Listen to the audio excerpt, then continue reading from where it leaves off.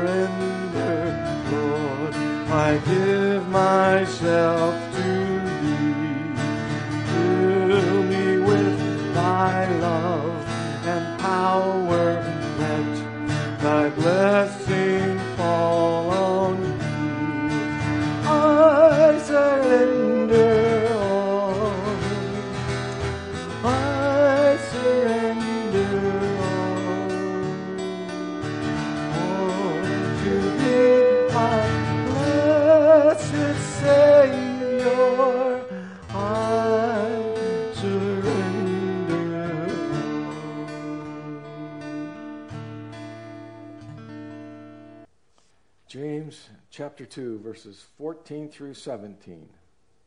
What good is it, my brothers, if a man claims to have faith but has no deeds? Can such faith save him? Suppose a brother or sister is without clothes and daily food. If one of you says to him, "Go, I wish you well, keep warm and well fed," but does nothing about his physical needs, what good is it? In the same way, faith by itself, if it is not accompanied by action, is dead. Many people think that becoming a Christian is like joining a new club. After they say the magic words, then they can just sit back and coast into heaven. After all, they think, we're saved by faith in Jesus Christ, by what he did on the cross, and not our own works. Right? Right. That's the first step. But what do we do after that? Coasting into heaven isn't what God had in mind. Does a lifeguard shout out to a drowning person, "You'll be okay out there. I'm a lifeguard"? No, a lifeguard has been trained and is actively involved in protecting people. How about a Christian? When a Christian sees someone in desperate need, should the Christian shout out, "Hang on, you'll be okay. Have faith that you will get something to eat"? Is that what a Christian should be saying? Should a Christian give more than a word of encouragement? According to Pastor James, faith without action to back it up is useless. You can't separate faith and works. Faith comes first. Faith, in turn, gives you the power to serve God by helping others. Real faith believes and then does. Let's bow for our opening prayer. Faithful Father, we are gathered this day in the name of the one whom you promised to send, your Messiah. You kept your word. You sent your very best. In Jesus, we find your tender mercy. In Jesus, we know what true love is. In Jesus, we find peace, your peace, and your justice. In Jesus, we have hope. We hope because our future is still ahead and because you are at work behind the scenes of this world to ensure your kingdom will come in the fullness of time. Loving Father, we await the fulfillment of your great kingdom. We feel empowerment in our worship through the blessing of your Holy Spirit. We feel covered with your presence as we open the door to our hearts and lives so that the one who knocks may enter, our Savior, our Lord, Jesus, who taught us how to pray this way. Our Father, who art in heaven, hallowed be thy name. Thy kingdom come, thy will be done on earth as it is in heaven. Give us this day our daily bread, and forgive us our debts as we forgive our debtors. And lead us not into temptation, but deliver us from evil. For thine is the kingdom, and the power, and the glory forever. Amen. Matthew chapter 14, verses 35 through Matthew chapter 15, verse 3. And when the men of that place recognized Jesus, they sent word to all the surrounding country. People brought all their sick to him and begged him to let the sick just touch the edge of his cloak, and all who touched it were healed. Then some Pharisees and teachers of the law came to Jesus from Jerusalem and asked, "Why do your disciples break the tradition of the elders? They don't wash their hands before they eat." Jesus replied, "And why do you break the command of God for the sake of your tradition?" Two things your mother probably told you. One, wash your hands before coming to the table. Two, don't say mean things. I find it interesting that dirty hands and mean words generated a controversy between Jesus and the Pharisees. But they did. The Pharisees came to Jesus pointing their fingers at the disciples and said, "They don't wash their hands before they eat." And that's an exact quote from verse 2. During the first 2 years of his public ministry, the popularity ratings of Jesus in Galilee soared through the roof, off the charts. Although the people from his hometown of Nazareth threw him out, others in Galilee wanted to make him king, especially after he miraculously fed 5,000 people. His popularity alarmed King Herod, who was appointed by Rome to keep his thumb on the Jews. And even more notable was his popularity that alarmed the ultra-religious Pharisees who were headquartered in Jerusalem. The Pharisees considered themselves the good guys, but Jesus had a different opinion about them. Jesus had some choice words for them. He referred to them in other portions of Scripture as hypocrites and snakes. The Pharisees kept the Old Testament law strictly. And not only that, they also invented other laws to keep someone from accidentally breaking the Old Testament commandments in error. And a good example of an extra law is found in Matthew chapter 15, where we can read about the washing hands before eating controversy. When your mother told you to wash your hands before coming to dinner, she was thinking about cleanliness. But not so with the Pharisees. Their concern was religious tradition, not cleanliness. They didn't know about germs. But the people weren't concerned about tradition. As they crowded around Jesus, they came from everywhere to get close to him. People brought their sick loved ones just to touch the edge of his cloak. And everyone who touched his cloak were healed. That's what Scripture just showed us. Matthew chapter 14, verses 35 and 36. And no doubt, while Jesus was busy healing all those sick people, some of his disciples were nibbling on some first century snacks. Then when the Pharisees arrived from Jerusalem, they saw the people and the disciples eating without washing their hands properly, breaking the religious tradition. There were a lot of sick people flocking around Jesus. Were the Pharisees concerned about the sanitary aspects of hand washing? No. They were upset because their religious laws were being broken. They would lift their hands so that water would not run down and accumulate on their fingertips. Tradition even told them how much water they could use. And then to top it off, they would reverse the order and their hands would point downward.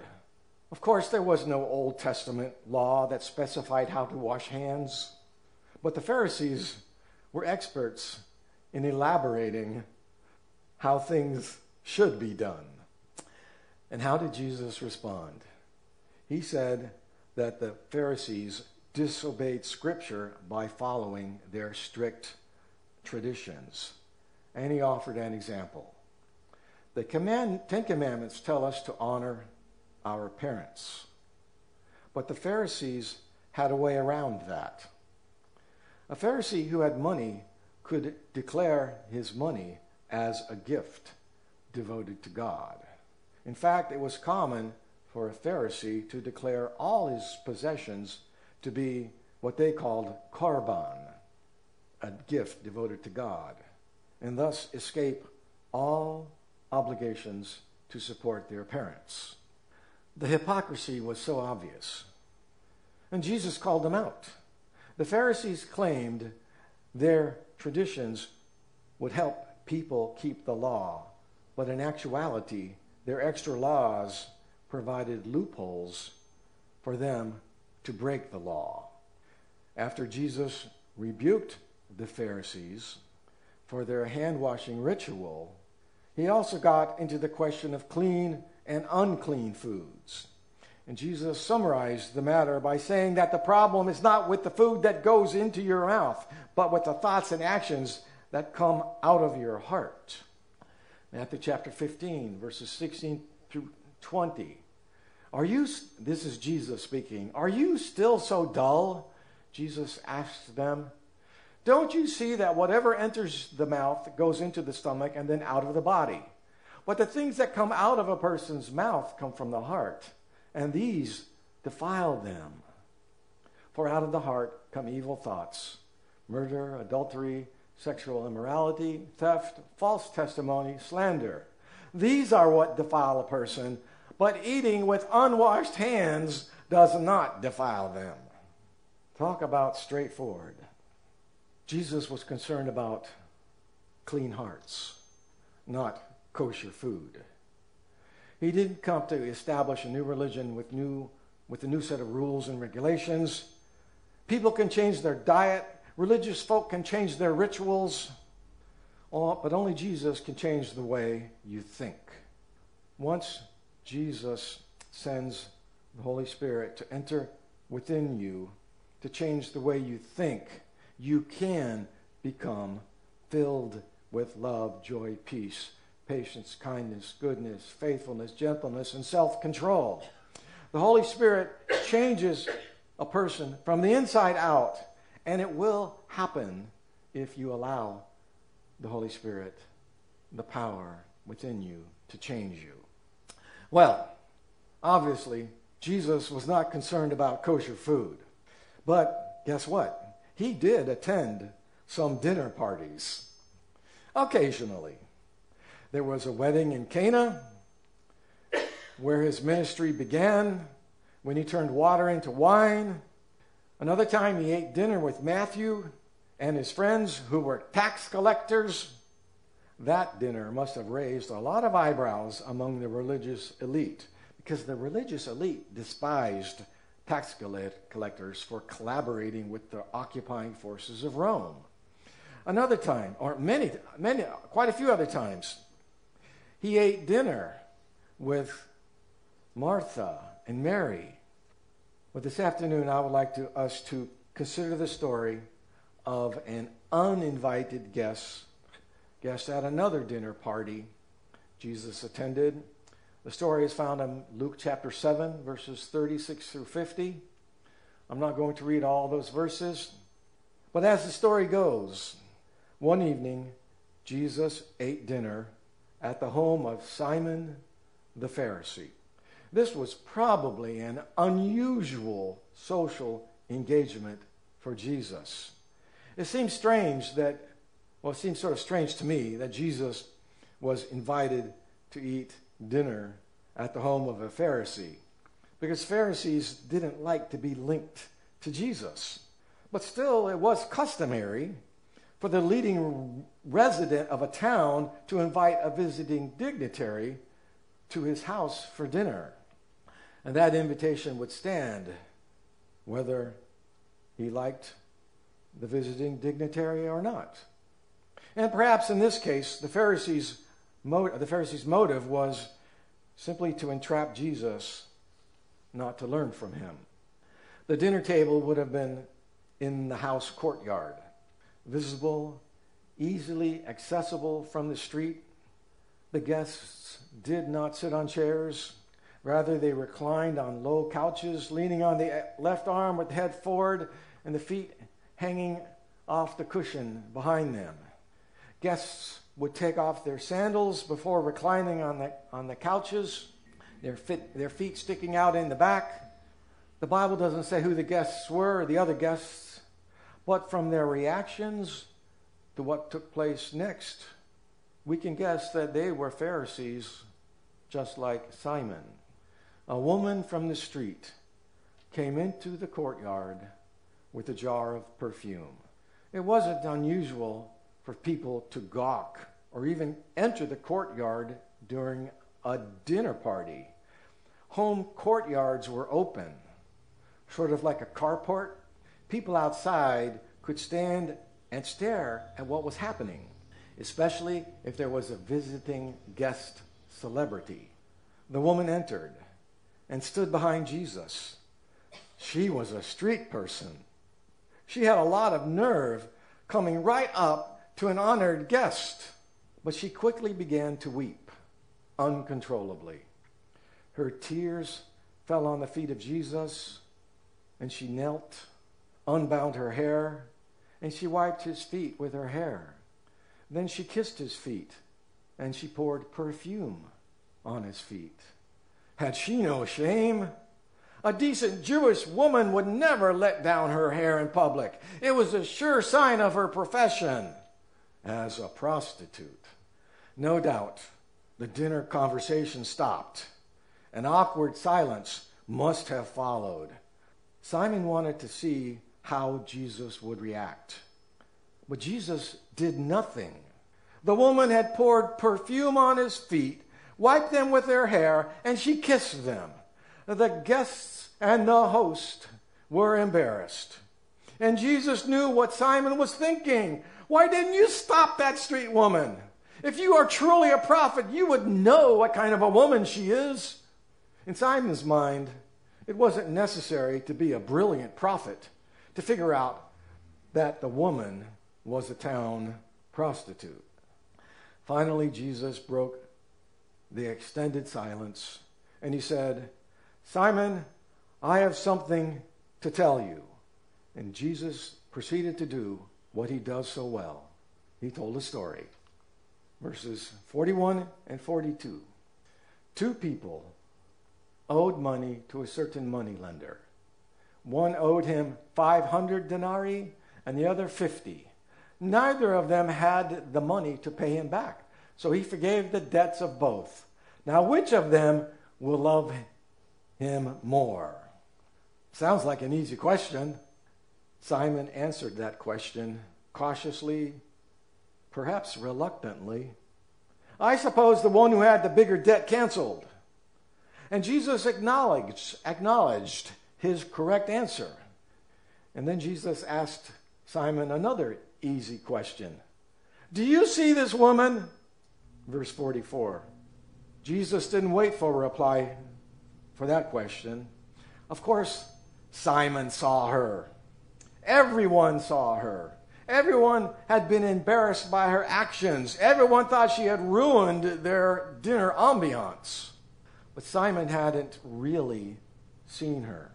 He saw the label placed on her because of her past. She was a sinner. She worked for the streets. Simon didn't see her as a person. He didn't see what she could become. He also didn't see what was happening in the moment.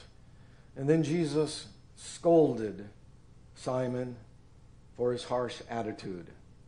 Jesus continued by saying, "When I came into your house, Simon, you didn't give me water to wash my feet, which was customary for the host to provide. You didn't give me a kiss. The kiss of greeting was also customary. You didn't anoint my head with oil." Another duty of a host for an honored guest. Simon hadn't performed his duties well. Ironically, it was the woman off the street who had done all those things. Jesus had underscored a major theme in his ministry. Just like on another occasion, when he said that prostitutes and tax collectors could enter God's kingdom, or would enter God's kingdom ahead of the religious leaders. Why? Because gaining heaven is not about piling up good conduct points for what we do. Gaining heaven is about responding with love and gratitude to a merciful God who gives forgiveness. Luke 7, verse 47. "Her many sins have been forgiven, for she loved much. But whoever has been forgiven little loves little." Jesus knew the sordid life this woman had been living, but he also knew that God's grace was greater than all her sins. Then he drove home the difference between Simon and the woman. She had a lot of sins to be forgiven. She responded with love. On the other hand, Simon considered himself very righteous. He felt no need for forgiveness. He felt no need to show much love. Simon and his fellow Pharisees were not able to attain God's standards. The same goes for us. And those Pharisees were certainly guilty of the sin of pride, which made it so difficult for them to follow Jesus. Why should we repent? They thought, we have so few sins, we have no need to repent. So they thought. Then Jesus said to her, "Your sins are forgiven." The other guests began to say among themselves, "Who is this who even forgives sin?" Jesus said to the woman, "Your faith has saved you. Go into peace."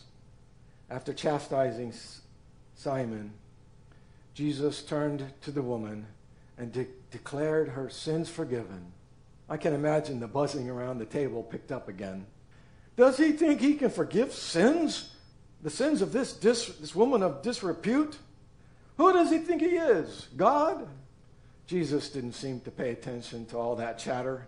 Instead, he commended the woman for her faith, and he sent her on her way. It wasn't her tears. It wasn't the love that she showed that saved her. What do we read? Your faith has saved you. It was her faith that saved her.